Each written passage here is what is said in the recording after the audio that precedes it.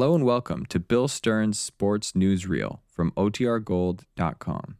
This episode will begin after a brief message from our sponsors. When you need mealtime inspiration, it's worth shopping Kroger, where you'll find over 30,000 mouth-watering choices that excite your inner foodie. And no matter what tasty choice you make, you'll enjoy our everyday low prices, plus extra ways to save, like digital coupons worth over $600 each week. You can also save up to $1 off per gallon at the pump with fuel points. More savings and more inspiring flavors make shopping Kroger worth it every time. Kroger, fresh for everyone. Fuel restrictions apply. The Colgate Sports Newsreel with Ronald Reagan, pinch hitting for Bill Stern. Bill Stern, the Colgate Shaker man, is far away. For this is his occasion, time to rest and play. And for tonight, when he's away to take his place, we're glad to say we'll bring you Mr. Ronald Reagan. Good evening, ladies and gentlemen. Tonight, Bill Stern starts the last week of his vacation. He'll be heard next Friday night at this same time as always. But tonight, since Bill is still on his vacation, pinch hitting for him is the famous motion picture star Ronald Reagan. We'll be speaking from St. John's Hospital in Santa Monica, California. However, before we begin tonight's transcribed program, may we make it very clear. Bill Stern will be back next Friday night at his regular time. In a moment, Colgate Shave Cream will proudly present the famous star Ronald Reagan pinch hitting for Bill Stern, America's greatest collector and spinner of sports stories. Tonight, Ronald Reagan is broadcasting from St. John's Hospital in Santa Monica, California, where he is recuperating from a broken leg.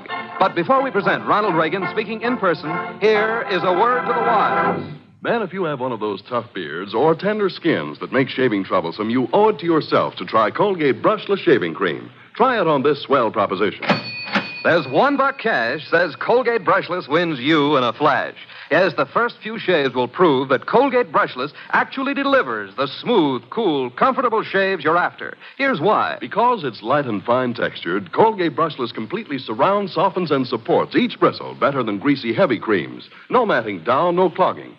Your razor doesn't skid or skip when you use Colgate Brushless, but cuts through clean and smooth. Almost instantly, you'll see and feel the difference that light, fine texture makes. When you use Colgate Brushless Shaving Cream, even the toughest whiskers sweep off at the very touch of the razor. Clean, close, and smooth. And there's no aftershave rawness or tenderness. Your face feels comfortable and refreshed. Remember, there's $1 cash says Colgate Brushless wins you in a flash. Get a large or giant-sized tube or jar and try it 1 week. If you're not convinced Colgate Brushless gives you clean, easy, comfortable shaves, mail the carton top to Bill Stern, care of Colgate, Jersey City 2, New Jersey. We'll see that you get $1 quick. Buy Colgate Brushless Shaving Cream tomorrow. And now, pinch hitting for Bill Stern, here is the famous movie star Ronald Reagan, speaking from St. John's Hospital in California.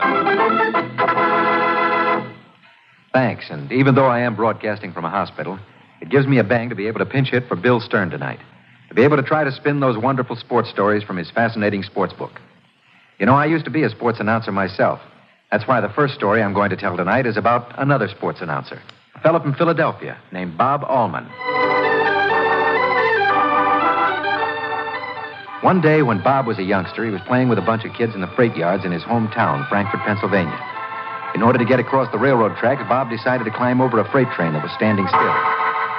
Steadily, surely, Bob climbed the ladder to the roof of the freight car. But then, suddenly, as he started down the ladder on the other side, the train began moving. And before the boy knew what was happening, he was knocked off the ladder and hit the ground with a resounding thud. For days, he lingered between life and death. But then one day, Bob opened his eyes, and the doctor looking down at him said, "This boy's going to live. He'll be all right." Any other boy who'd been in such an accident might give up sports, but not Bob Allman. As he grew older, he went in for swimming, if only to make him forget the injury he'd suffered when he fell off the freight train. And then one day he appeared before the athletic board at the University of Pennsylvania, where he'd enrolled as a freshman. He spoke to the head of the board. Sir, I'd like permission to try out for the wrestling team. Are you sure you can do it? Sir, I want to give it a try. Don't you think I deserve a chance? Of course you do. Okay, son, you'll get your chance. Bob Allman went out for the freshman wrestling team. And he astounded everybody by not losing a single match. Then the next year, Bob Allman made the varsity wrestling team. During 3 years of varsity competition, he won 44 out of 58 bouts against the toughest wrestling competition in intercollegiate circles. When Bob Allman graduated from the University of Pennsylvania, he was recognized as one of the greatest wrestlers in the history of the college. So, when he decided to become a sports announcer, Everybody agreed that Bob would make good in his new field because he was such a hard worker. Well, that's the story of Bob Ullman, a fellow who became one of the greatest wrestlers in intercollegiate history and who went on to become a great sports announcer, despite the fact that he is totally blind.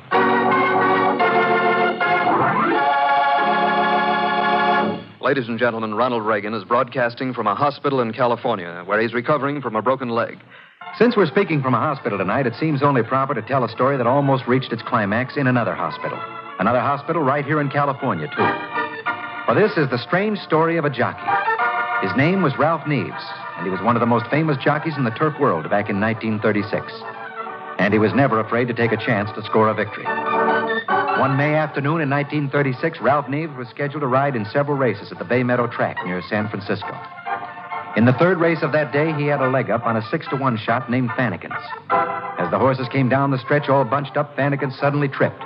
Ralph Neves was thrown violently to the ground. And as he fell, the flying hoofs of several horses hit him hard. People in the stands screamed in horror. There he lay, unconscious, apparently dead. Quickly, Ralph was placed on a stretcher and carried to a hospital room. A doctor was hurriedly called to examine him. And when he came into the room, he looked at the little jockey and said, I'm sorry. There's nothing I can do. This jockey is dead.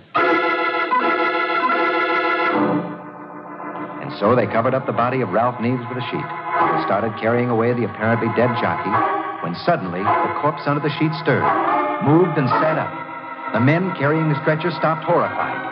They thought they'd seen a ghost come to life. Jockey Ralph Neves wanted to know what had happened, and when he was told that he'd been declared dead because his pulse had stopped, he said, You're crazy. I'm okay. Well, I'll be riding again tomorrow. He went out and rode the next day, and he won that race, too. And that's why tonight we can call this tale the story of a dead jockey who came back to win a horse race. But other men have done other things after they've been dead. That was especially apparent in the career of George Gipp of Notre Dame. You see, I should know because I had the great privilege of playing the part of George Gipp in the movie Canute Rockne All-American. So tonight I should like to tell his story. Old-timers say there never was a greater football player than George Gipp. There wasn't a thing Gipp couldn't do and do well on the football field. He could and did kick a 52-yard field goal, or he could rip through the line with a half-dozen tacklers hanging on his back. He was so great that as a football player, he never blundered. It would be nice to say that George Gipp was ideal as a man as well as an athlete. But it wouldn't be quite true. George Gipp had original ideas about training. Only the wisdom of the great Canute Rockne, his coach, kept him in line. And so it was that when the football season of 1920 rolled around, George Gipp was the star of Notre Dame. It was his senior year at college, but shortly before the final game of the season, he fell ill and was sent to the college infirmary. More than anything else, he wanted to play in this last Notre Dame game. And so that night, when the Notre Dame special train pulled out of South Bend, Indiana, on its way to the Northwestern game, George Gipp was on board. He had sneaked out of the infirmary and convinced Coach Canute Rockne that the doctors had given him permission to take the train and play in the game. Rock was not entirely convinced that George Gipp was well. But when the game started, the Gipper was on the bench, huddled in blankets. It was cold. All through the early part of the game, Gipp sat on the bench and suffered. The football fans in the stands, not knowing how sick he was, thundered his name and called for the great Gipp to play. Finally, in the last quarter, he begged Rock to let him play. In went Gipp, and during those few minutes, he played the greatest football of his career. But when the Notre Dame team returned to South Bend, George Gipp was sicker than ever. They put him in bed in the college infirmary, and he never left it again. As he lay there, the whole school stood outside George Gipp's window in the deep snow drifts and waited for the hospital bulletins.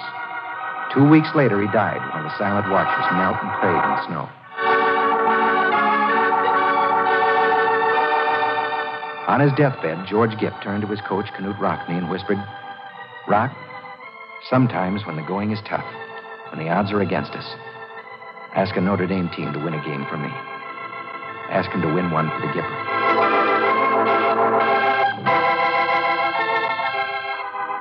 Several years later in the Yankee Stadium, a beaten Notre Dame team, torn with dissension, was playing one of the great Army teams of all time. Trailing at the half, Rock called his team around him, men who had never known George Gipp, and told them the story. The story of how George Gipp had died in his arms, and asked him to tell the boys to someday win one for the Gipper when the going got tough. Well, boys, said Rock, today is that day. Late in the game, Notre Dame began to move. They started on their own 35, and yard by yard, the Fighting Irish worked the ball deep into Army territory, until finally, Jack Chevenix crashed over for the winning touchdown. And as they carried Jack Chevenix off the field with an injured leg, and had you been close enough, you would have heard him say, "That's the last one I can get for you, Gipper." And so George Gipp, in death, went on winning football games for Notre Dame.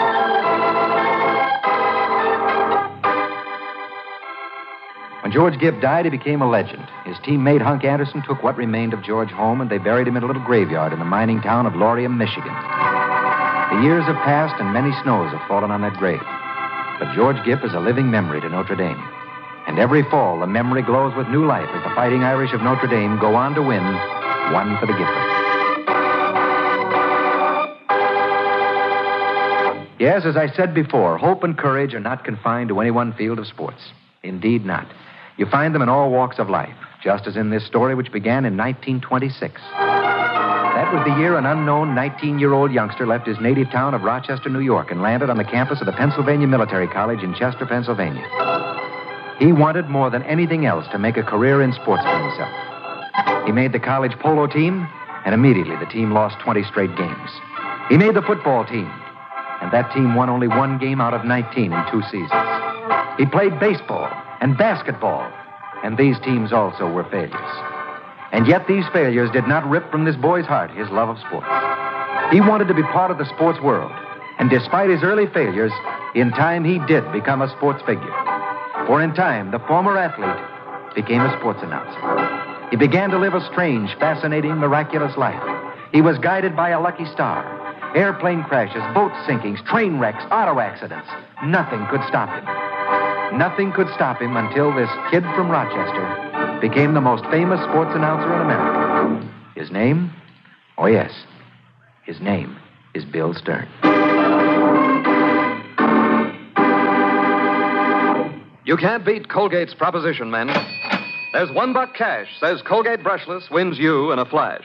And you can't beat the wonderfully clean, smooth, comfortable shaves Colgate Brushless gives you. This shaving cream really solves the tough whisker problem. Here's how and why. Because it's light and fine textured, Colgate Brushless completely surrounds, softens, and supports each bristle. Better than greasy, heavy creams. No matting down, no clogging. Your razor doesn't skid or skip when you use Colgate Brushless, but cuts through clean and smooth. As the secret, men, that light, fine texture of Colgate Brushless spells fast, easy, close shaves and real skin comfort after the shave. Get a large or giant-sized tube or jar of Colgate Brushless shaving cream. Use it a week. If you're not convinced it makes shaving right for you, we'll send you $1. Just mail the carton top to Bill Stern, care of Colgate, Jersey City 2, New Jersey. Remember, there's $1 cash, says Colgate Brushless wins you in a flash. I just received this wire from New York. Bill Stern has been sick in a hospital in New York City and will not be able to take over the program next week as he planned. To pinch hit for him will be Tex and Jinx, and Bill will make an appearance on the program from the hospital where he's convalescing. Good luck to you, Bill, and I know all your listeners wish you a speedy recovery. It's been a lot of fun for me tonight, and if Bill Stern heard this program, I hope he liked it as much as I like doing it. Good night. Thank you, Ronald Reagan, for a splendid job. This marks the 4th and final week of Bill Stern's vacation. But don't forget, next week, same time, same station, with Bill Stern now in the hospital, as Ronnie Reagan just told you, pinch hitting for Bill will be Tex and Jinx.